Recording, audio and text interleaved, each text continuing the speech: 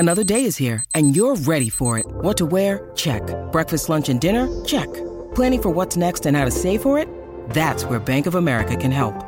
For your financial to-dos, Bank of America has experts ready to help get you closer to your goals. Get started at one of our local financial centers or 24/7 in our mobile banking app. Find a location near you at bankofamerica.com/talktous. What would you like the power to do? Mobile banking requires downloading the app and is only available for select devices. Message and data rates may apply. Bank of America N.A., member FDIC.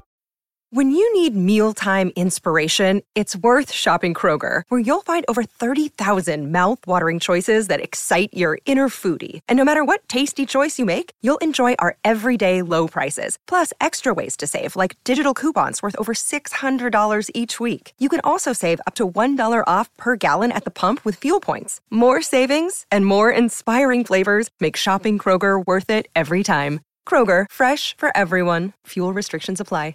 Hello, everybody. This is Marshall Poe. I'm the editor of the New Books Network. NBN listeners like to read books and buy them. So we thought we'd tell you that right now, our friends at Princeton University Press are having a remarkable site-wide sale. You can get 50% off books, including ebooks and audiobooks, with the code 50, F-I-F-T-Y, at checkout until May 31. You can save some real money on Princeton University Press books. I encourage you to go there and check it out.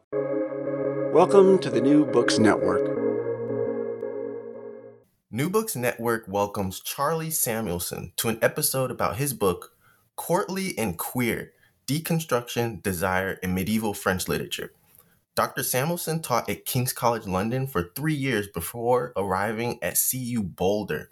Medieval French literature is what he focuses on. His BA is from Amherst College and his PhD is from Princeton. He's interested in courtly literature of the both High and Late Middle Ages. And he links two verse narratives, High Medieval verse romance and Late Medieval dits amoureux. Charlie, describe how you arrived at courtly text for your audience and what it means for you and your research background. Of course, and thank you for this, Nathan. Medieval thinkers often emphasized how things are arbitrary, and in particular, they used the image of Lady Fortune as a symbol of the world being arbitrary. And that's how I got to medieval literature. It was not a direct path. It was, as an undergraduate, I took some classes with an amazing professor, Paul Rockwell, who I enjoyed working with. And then I thought, why not keep going? And then I became more and more interested as a graduate student.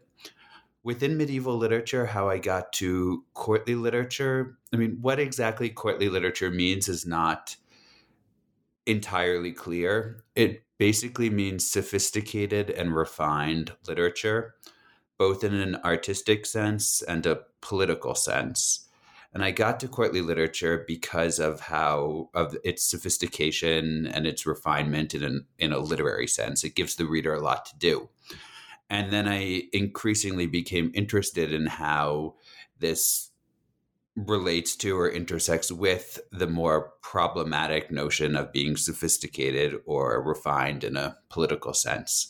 And so I turned my energies to teasing out that relationship.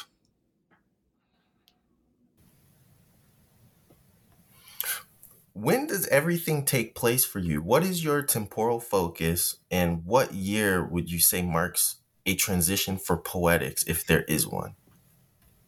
I study high and late medieval French literature. So literature from the 1100s through the early 1400s. And one thing I do in this book is that I question the traditional ways in which scholars divide up this period. So it's traditionally divided into two as regards verse narratives, so just stories written in poetic verse. And how it's divided is that somewhere around the second half of the 13th century, with Jean de Monts' Roman de la Rose, it becomes a different ballgame.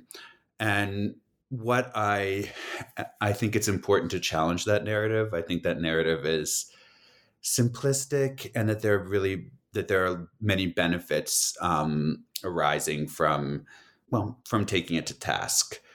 And the problem with identifying transitions at specific times, it seems to me, is that it tends not to really work or be true. So at different points, people have a strategic interest in thinking that things were invented at certain times, and it tends to be that the real story is much messier. And often the real story is why we have an interest in thinking that things were invented at certain times. So what this book is doing is less identifying a transition in terms of medieval poetics than questioning how we tend to locate a transition in the 13th century. And you write about historicism and post-historicism. Do you see your work as being interdisciplinary? And what teaching methods would you suggest for a historian or another discipline? Great. Well, as you know, interdisciplinary is an academic buzzword. And so everyone is going to say their research is interdisciplinary, and they should. In the case of this book, it's interacting with two other disciplines or tendencies. The one is Derridian deconstruction, as practiced both by Derrida and then by American thinkers, in particular Paul de Man. And what Derridian deconstruction does is it looks at how philosophical and literary systems are being undone at the same time as they are being built. And they're often more energetically being undone than they are being propped up. And then I also am in persistent dialogue with the queer theory, most inspired by Derridian deconstruction. And so what I'm looking at is how one of the big systems that is being constructed and unraveled at the same time is something like heteronormativity. And the argument is that it's being promoted in these medieval texts about love, but it's also simultaneously and even more energetically being prodded, undone, played with, etc. Why is gender so relevant to your research and this book in particular? What does the topic of queerness do for your study? Great. Well, courtly texts are about gender and sexuality, period. They're about love, which tends to be articulated as a male subject's love for a female object. And this became this massive literary phenomenon in medieval Europe. So in a way, the question, this might sound cheeky, but really one would have to justify more studying these texts and not writing about gender than writing about gender, it seems to me. Gender is at the very center. Queerness is a somewhat different ballgame. My interest does not lie in defining queerness, which would be prescriptive, but in conceiving queerness as that which resists formations like heteronormativity, and that's in an antagonistic and also erotic relationship toward these formations. So I see queerness as an intellectual framework that dialogues in compelling ways with courtly love as the major phenomenon in these literary texts.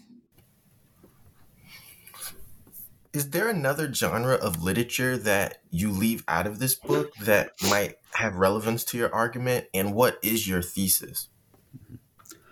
Well, let's start with what is there before we get to what isn't there, right? And the thesis of this book is in a way pretty simple. At one level, it's that there's an artificial division that's been created by medievalists between two genres of verse narratives. On the one hand, verse romance, and on the other, late medieval dit.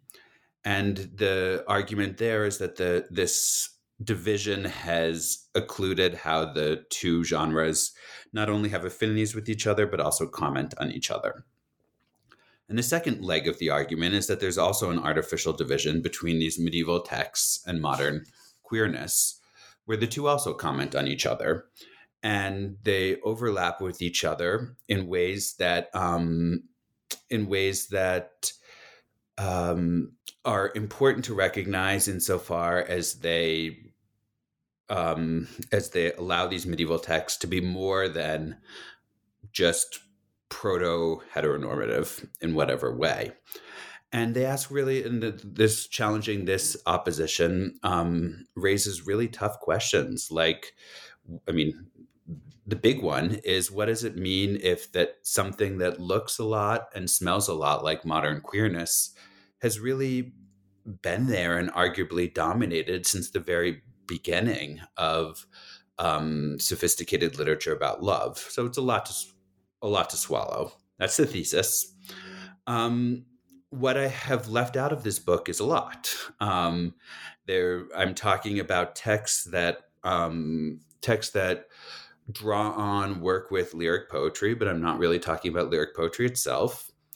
I'm not talking about various genres that would be interesting to include, like hagiography or saints' lives.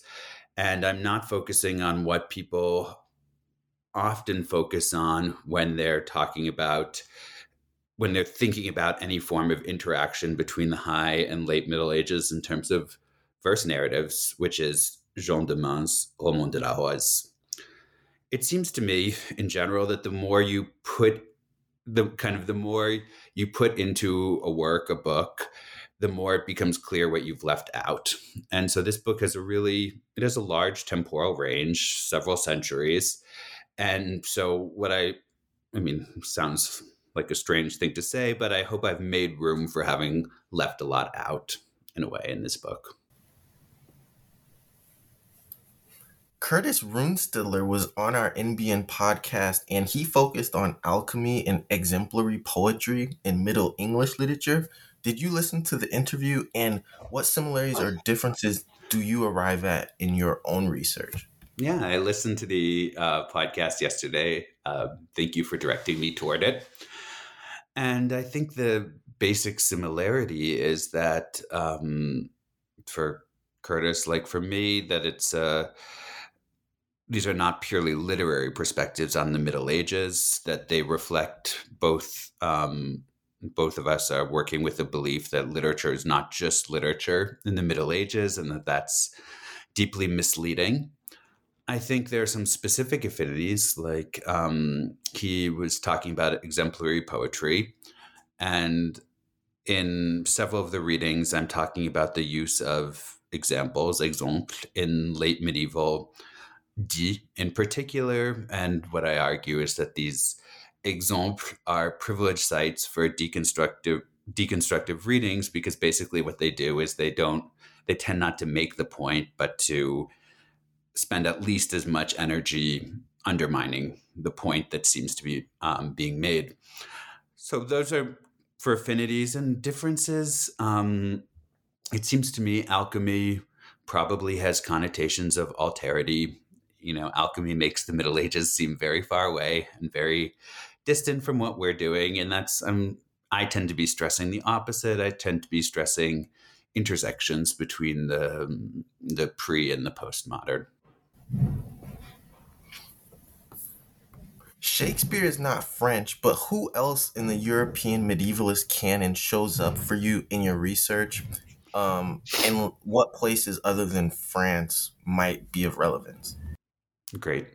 It's a hard question in a way, because France didn't exist as France in the period that I'm talking about.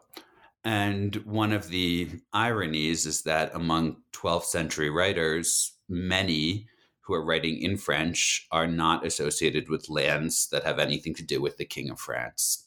So, but that said, this is a pretty French book. The good news, I hope, is that it was written that I'm focusing on French authors who are extremely influential French authors and texts who are extremely influential outside of the French tradition.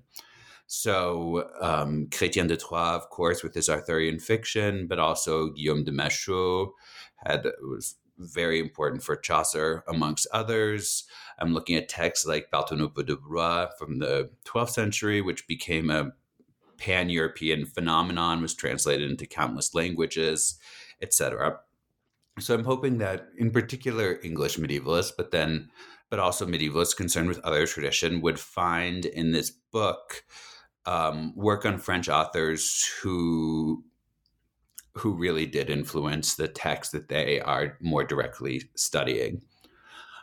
Should say too, the relation of England and the British Isles to French texts is always more complicated. So, for example, in chapter 2, I talk about the Roman de Silence, which is written in Old French, but like many 12th, 13th, etc. century texts. It's written likely in modern day England. And I should say too that in my newer work, I'm really trying to branch out more into texts that are not only either not written in French or not written in what would be the modern day hexagon.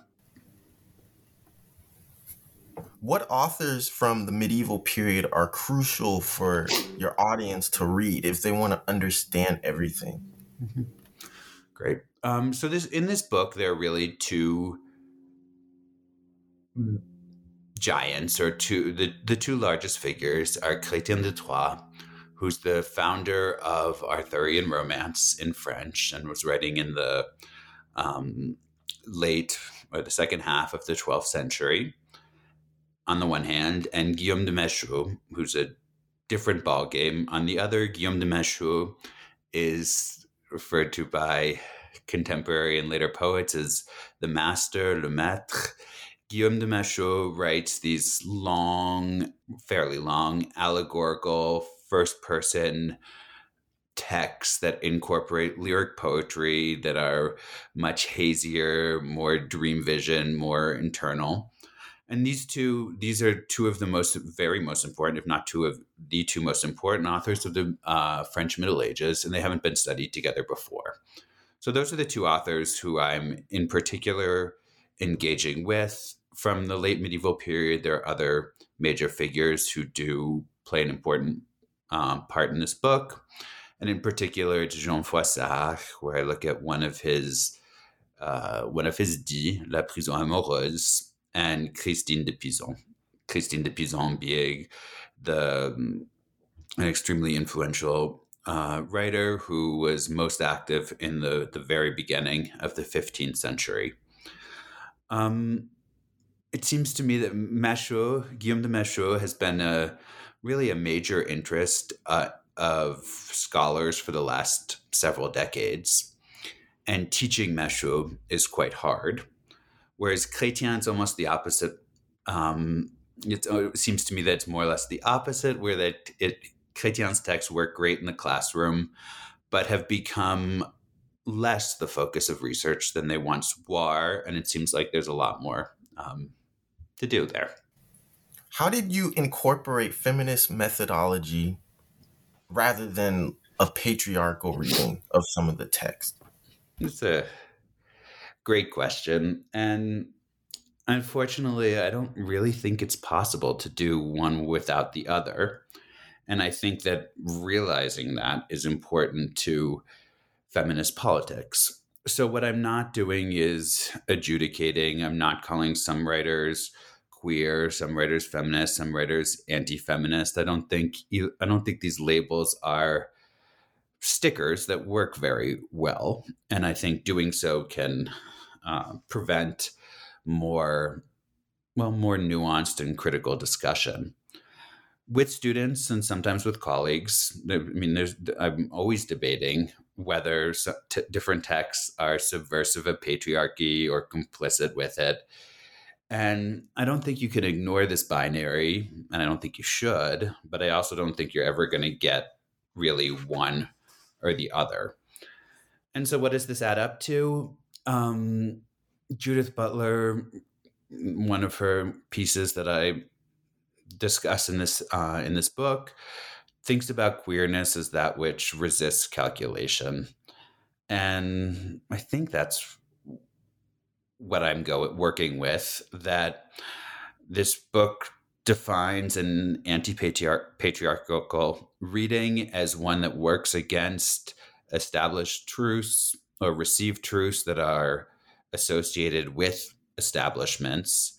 And what I do is I kind of run my head against them. What other kinds of structural politics do you include in Courtly and Queer?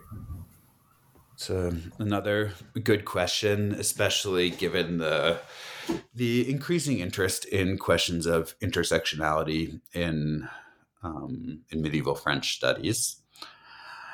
Well, at one level, I would say gender and sexuality are not the same thing. And this book is more about the latter than the former. And so what it's in particular interested in is how desire does not really make sense. Desire is not fixed to objects in the way we might want to think about it, and so forth. Medieval French studies is increasingly thinking about issues of race in exciting ways, and I hope that will figure into future work of mine. Sometimes issues of class and status crop up in this book. And so, for example, in discussion in chapter 2, I talk about how the narrator's kind of bizarre statements about people who are born of a lower status don't really add up, and how that relates to his subversion of the male gaze. Similar thing with silence, with the Roman de Silence. Also in chapter 2, I talk about how the assertion of class politics is, in my view, being undermined by essentially by the gender trouble that the romance emphasizes. I should say, that I think how this book tends to conceive of subversion is like a sort of bowling ball that runs over different categories, so that if you're subversive in terms of gender or sexual politics, then the subversion is going to spill out in different directions into issues of class and status, for example. And that's something that's probably not entirely right. So that it's certainly possible to mobilize subversive practices in more problematic ways. So being subversive in one framework is a way of not being subversive in another. But I also think it's unlikely that this idea that subversion is kind of like a bowling ball, that once it starts rolling, it just destroys what's around it. It's not entirely wrong either. And this book is harnessing that kind of energy. So starting with the subversion related to desire in particular, and letting it move in different directions. Are there trends that you found in the plot of some of these writings, and how are they related? So what interests me most about the plots of these texts is that they are not very straight or straightforward. And so this is medieval, in particular verse romance, thematizes this issue that a colleague, Srinka Stuhuljak, has called attention to, which is the interest in the straight path, la droite voie. And what interests me in these texts is how unstraight they are, how they're not really moving forward in a straightforward way, how there's all sorts of stuff that doesn't add up. So, I mean, the trends that I found in the plots are that the plots are, or that what interests me is how it's not linear, and how it's every step forward is also 2 steps to the side. And why did you include The Psychic Life of Power? Right. So this is Judith Butler's wonderful text, and I included it because it's great. For me, it very usefully figures out how to think together or bring together ideological politics and psychoanalysis in useful ways. And so her premise is that neither is really right. So we're not just subjects of power, as someone like Althusser would have it, right? So it's not, the subject is not only, or we are not just subjected to the interests of power, but we're also not just subjects in the more psychoanalytic sense, whereby we would be complex beings with our individual desire. And what Judith Butler seems to me is trying to do in this volume is thinking the two together. That resonated with me in particular.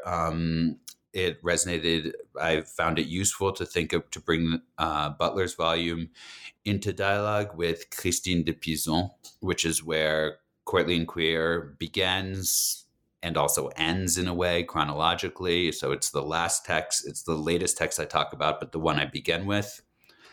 And Butler is interested in how the condition of being subjected to power and the condition of being a desiring subject, how they are simultaneously produced.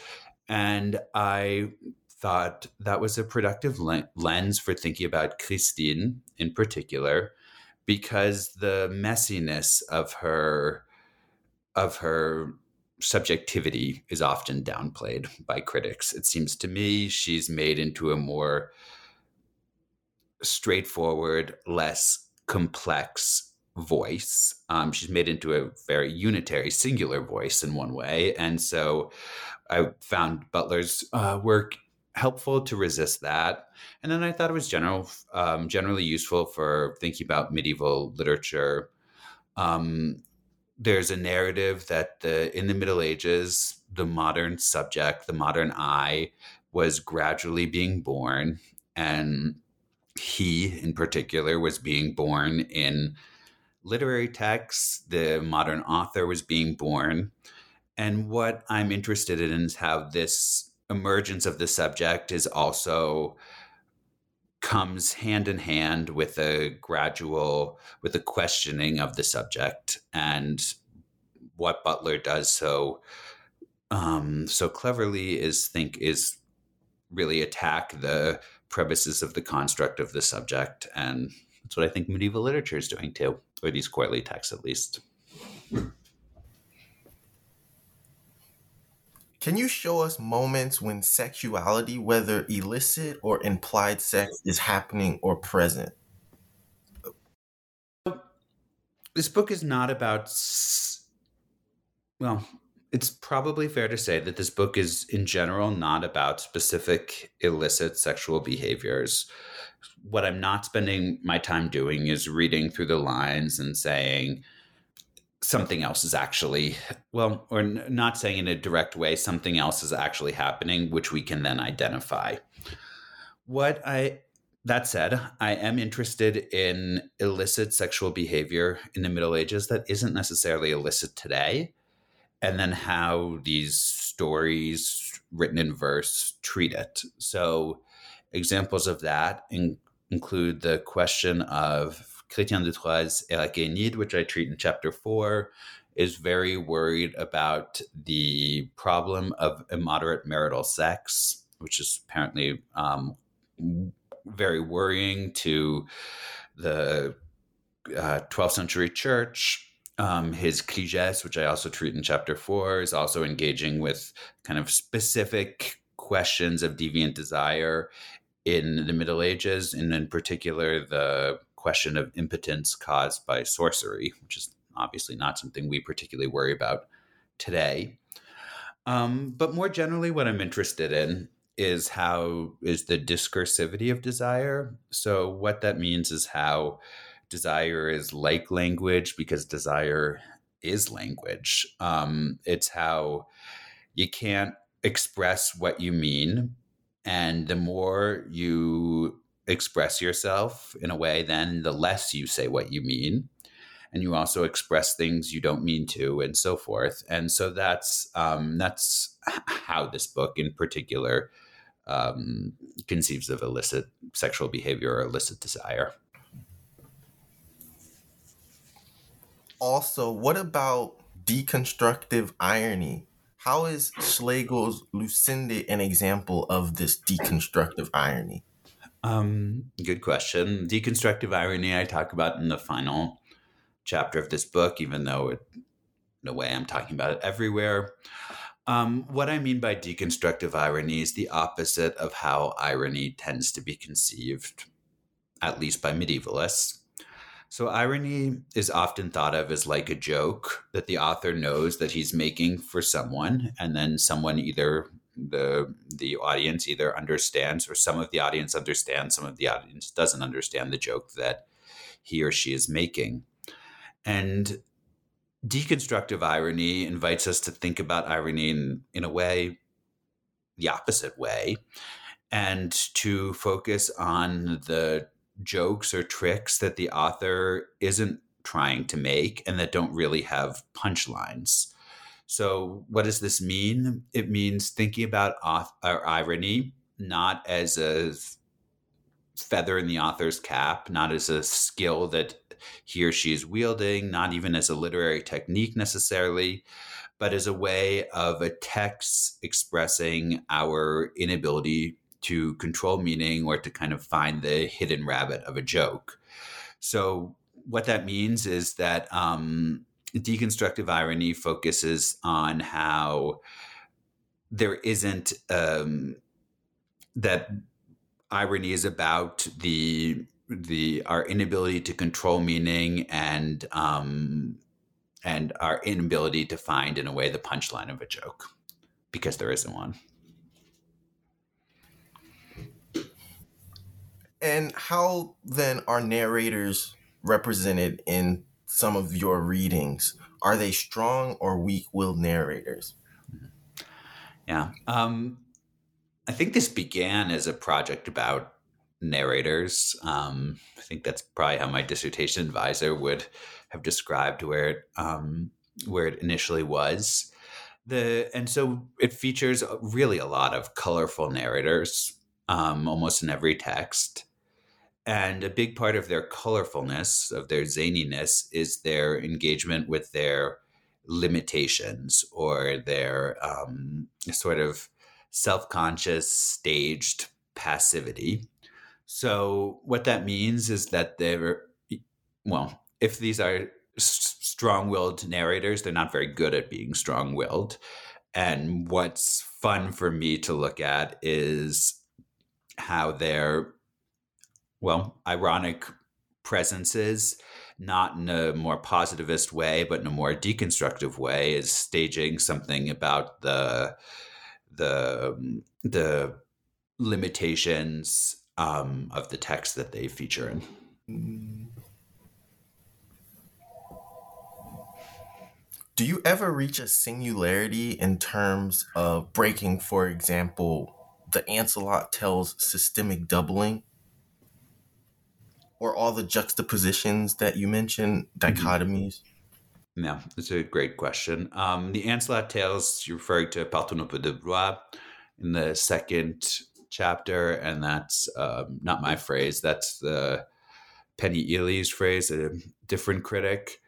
But you're absolutely right. What I'm interested in is in doubling as a place of generating possibility or messiness. So how repetition works to bring different and incompatible things into conversation in ways that don't really add up. And then it's a good question. Is there a singularity that then can be recuperated? Or another way of phrasing, it seems to me the question you're asking is the equation of multiplicity and subversion a little too easy? And I'm sure it is to some extent, that the multiplicity, duplicity, etc., and subversion that the relationship would need to be troubled, could be troubled a little bit more, although there must be some truth in that the duplicity, multiplicity, etc., lay the groundwork for the possibility of of subversion. I do think that in general, in this book, if I'm arguing against notions more theoretic than anything else of straightness, then it makes it hard for me to get to singularity, as I see singularity and straightness as going together. And that's what I'm arguing against. Are there other genres outside of romance that are associated with courtly writing, or no? Yes. So, I mean, half of this book is about romance, and half of it is about dits, which are less known outside of the field, even though they've been quite studied in amongst medievalists, French medievalists, since the 70s is when it took off. And so these are the dits. All these medieval genres are, or defining medieval genres poses real problems, and whether or not it's a smart thing to even be trying to do is a question worth addressing. But in any case, these dits, there are dits in the 13th century. One critic, her name is Monique Léonard, in France, has worked on earlier dits. And what I'm interested in is dits, the dits of Guillaume de Machaut, and the dits indebted to the work of Guillaume de Machaut. And so again, these tend to be several thousand lines of verse, tend to be in the first person, tend to be about a love affair, but then also not really be about the love affair, because essentially nothing ever happens, or very little happens. And these texts tend to get sidetracked by literary questions. And so I'm interested in how these texts get sidetracked by literary questions, how that relates to, and how that does not replace, but in a way further troubles their representations of desire. And what about prose versus poetics? How much prose is present versus poetics? Yep. So I'm sympathetic to the argument that verse means different things for these two different genres or at different times. And what that means is that these verse romances, Chrétien de Troyes' verse romances, for example, were taking off before prose had taken off in French, before anyone was writing in prose. And whereas Guillaume de Machaut's dits and later dits come to be at a time when prose romance is a major phenomenon. And so the stakes of writing in verse then are quite different. So with Chrétien de Troyes, he's not choosing to write in verse, not prose, because writing in verse is what people do. Whereas with someone like Guillaume de Machaut, the choice means something different because there is that other option of prose. That said, I do think the book is persistently negotiating with the opposition of poetry to narrative. Narrative, it seems to me fair to say, in the modern world in the modern West is overwhelmingly associated with prose.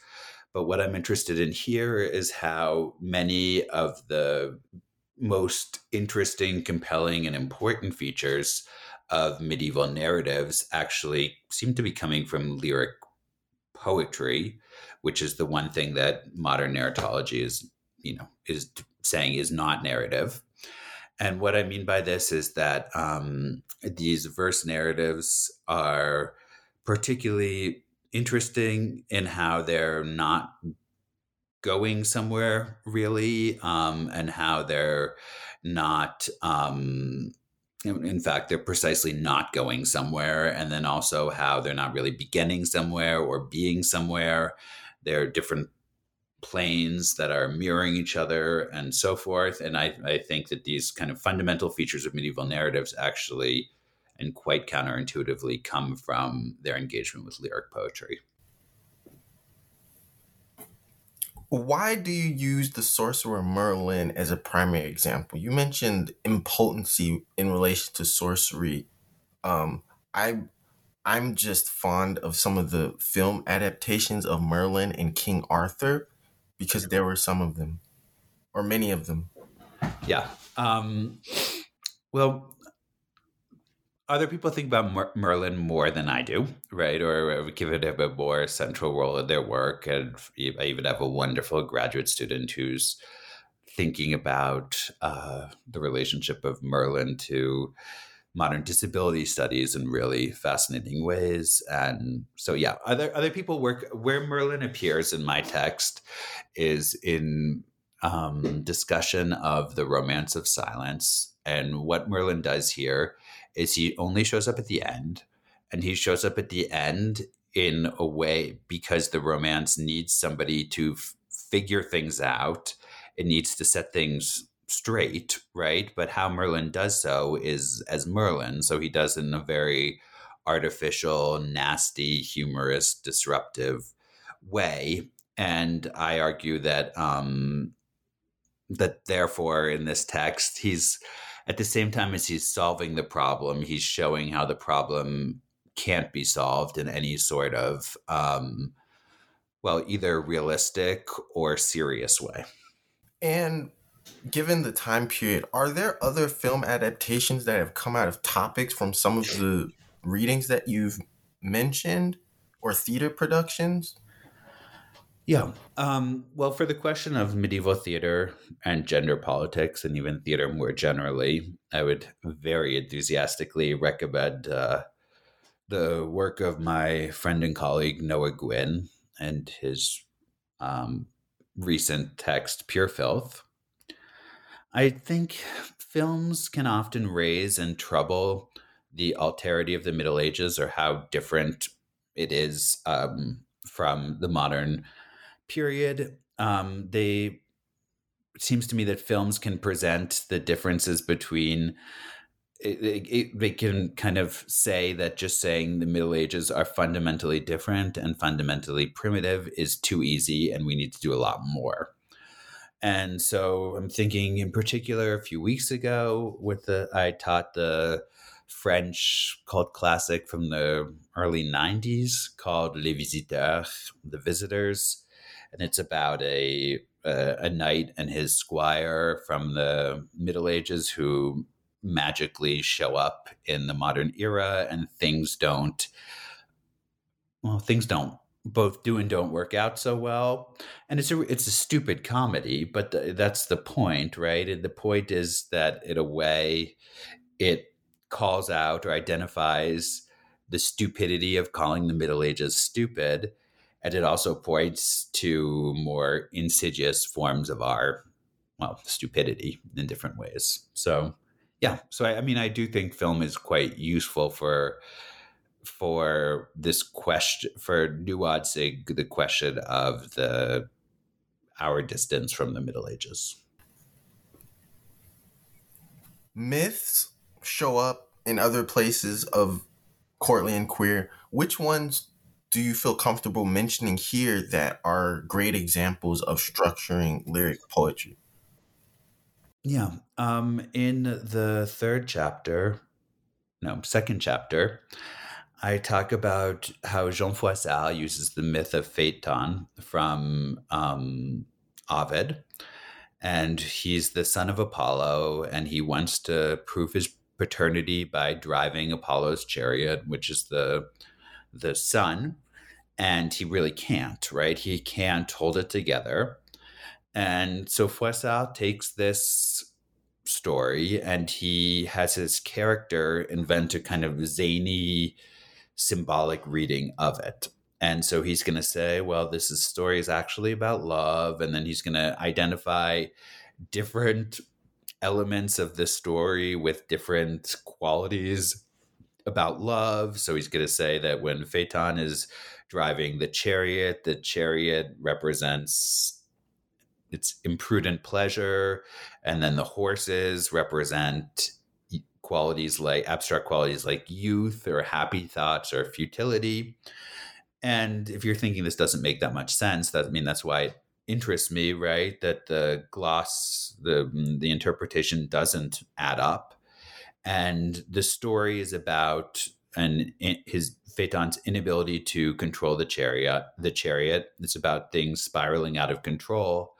And I argue that that's kind of what this gloss is doing too. And then I also argue that that's how the text that it appears in, the text that it gets pride of place in, insofar as it's where the text ends, which is Jean Froissalt's Prison Amoureuse.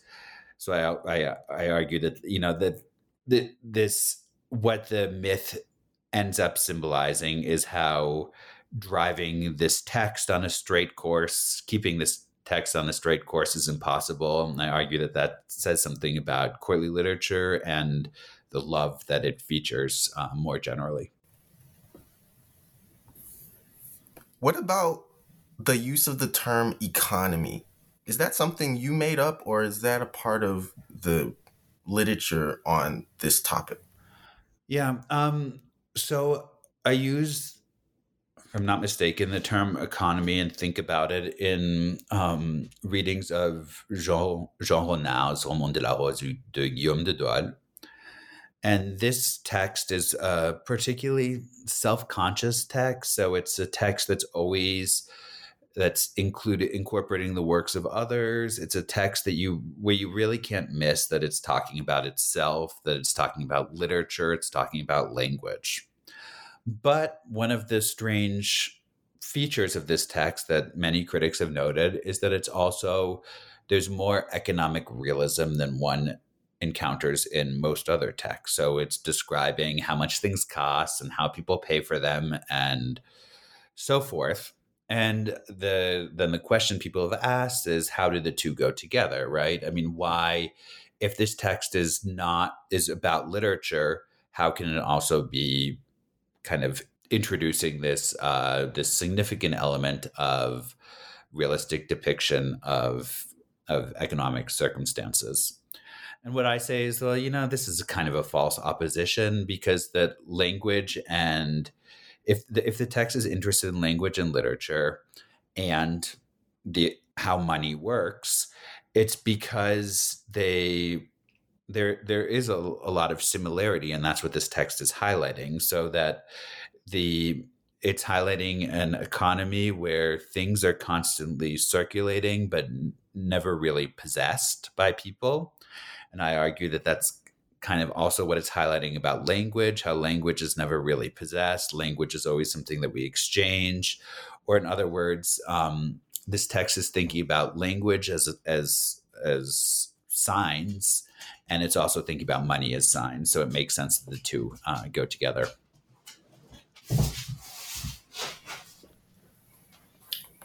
Do you have any critiques of the deeds or lyrics, whether from a medieval or modern perspective, and also just in general? Were there frustrations for you when it came to all of the studying that you made? Of course, there are lots of frustrations, right? And I think there should be. It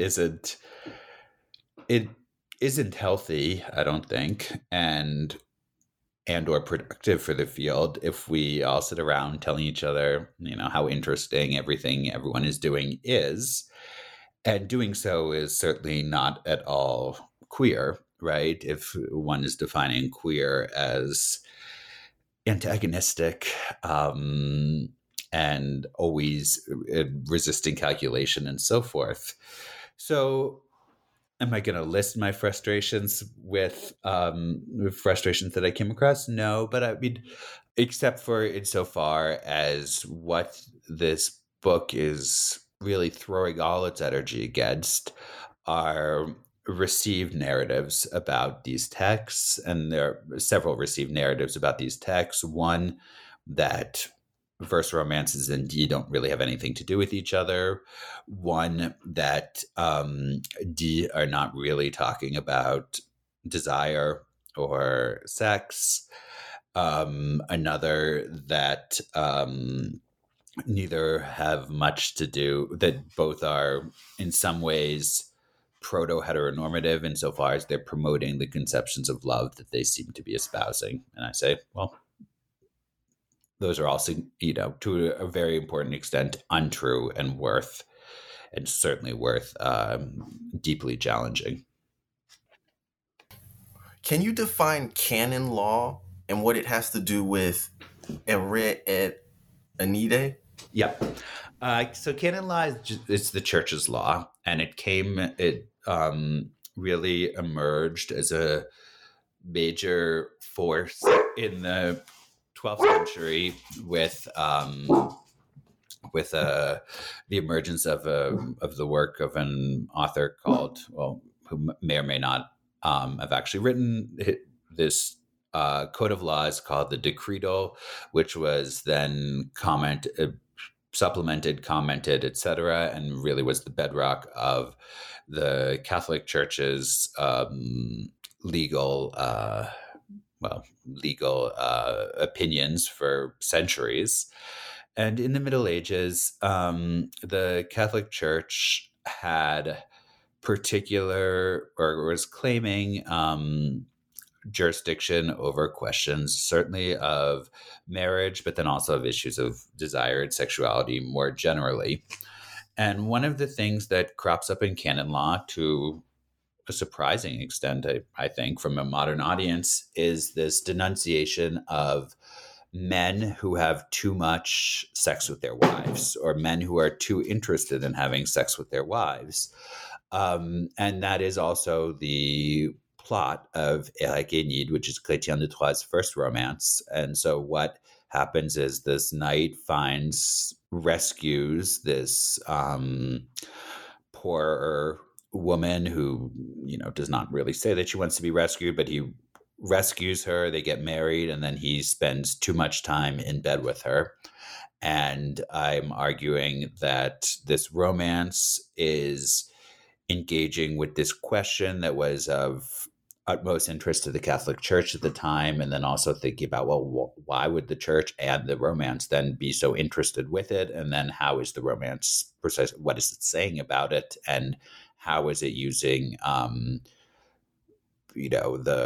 everything that makes literary techniques, everything that makes literature to engage with the question?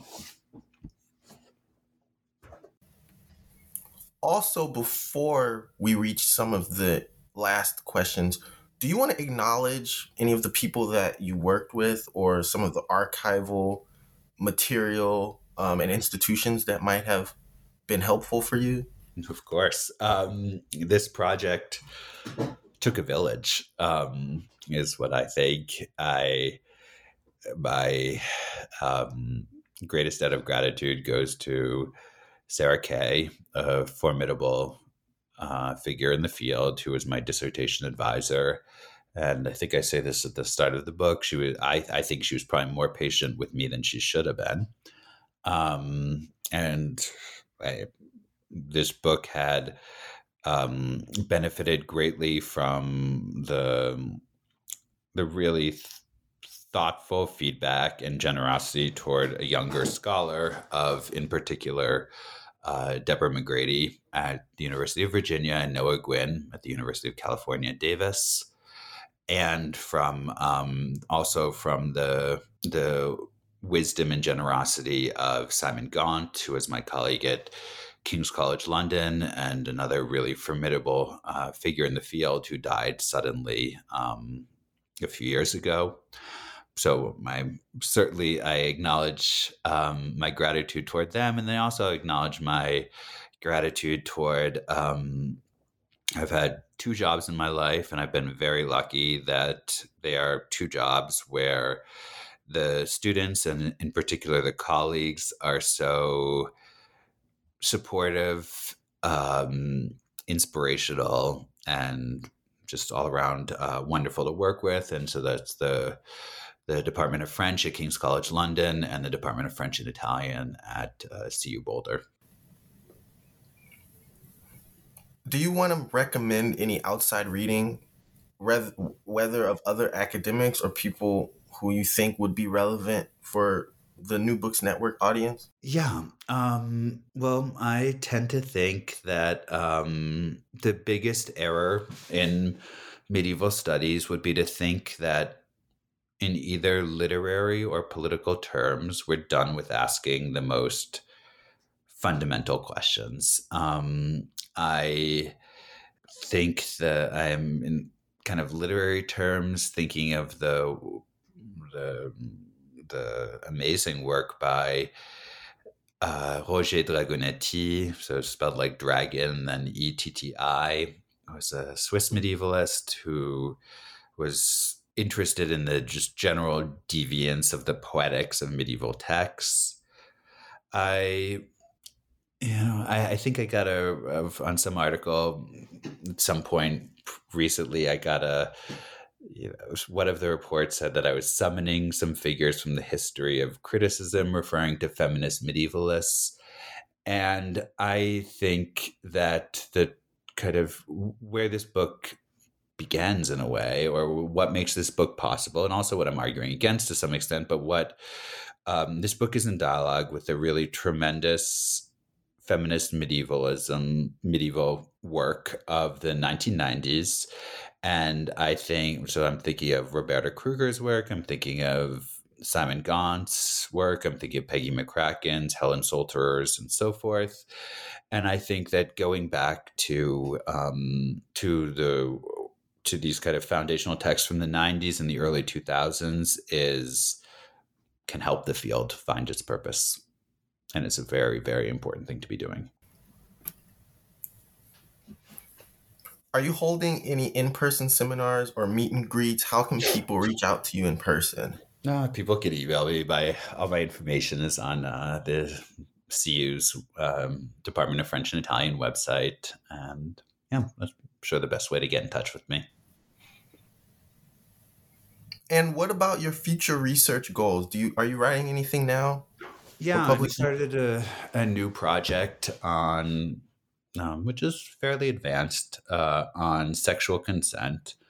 And so if Courtly and Queer is kind of arguing against the critical meta-narrative that these medieval texts are heteronormative avant la lettre, or that they have nothing to do with heteronormativity, I'm arguing against both.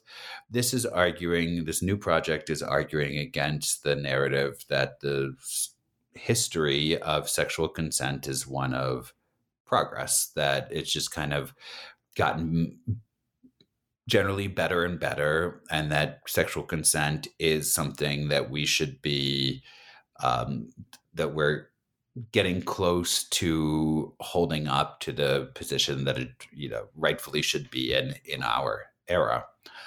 I think that the issue with that narrative is twofold. One is it doesn't do justice to how surprisingly sophisticated reflections on sexual consent are in medieval French literature and the law. So I'm studying that, and I'm also asking the question of what does allowing a more complex take on sexual consent on the part of medieval society, medieval culture, what does that change for us today? And the argument there is that it depicts the history of sexual consent as more ambivalent than we want to, or having a more ambivalent relationship to feminist progressive politics. And that has a historical dimension and also a theoretical one, that the concept of sexual consent should not just be this, following the line of other theorists, but should not be amalgamated with progressive politics. The consent can do some things and it can't do others. And thinking about what it can, and using medieval literature to think about what it can and cannot do today is what I'm interested in. New Books Network and your host, Nathan Moore, want to thank Charlie Samuelson for coming in today to talk to us about his book, Courtly and Queer, Deconstruction, Desire, and Medieval French Literature. To hear more episodes from the New Books Network, please subscribe or visit the website.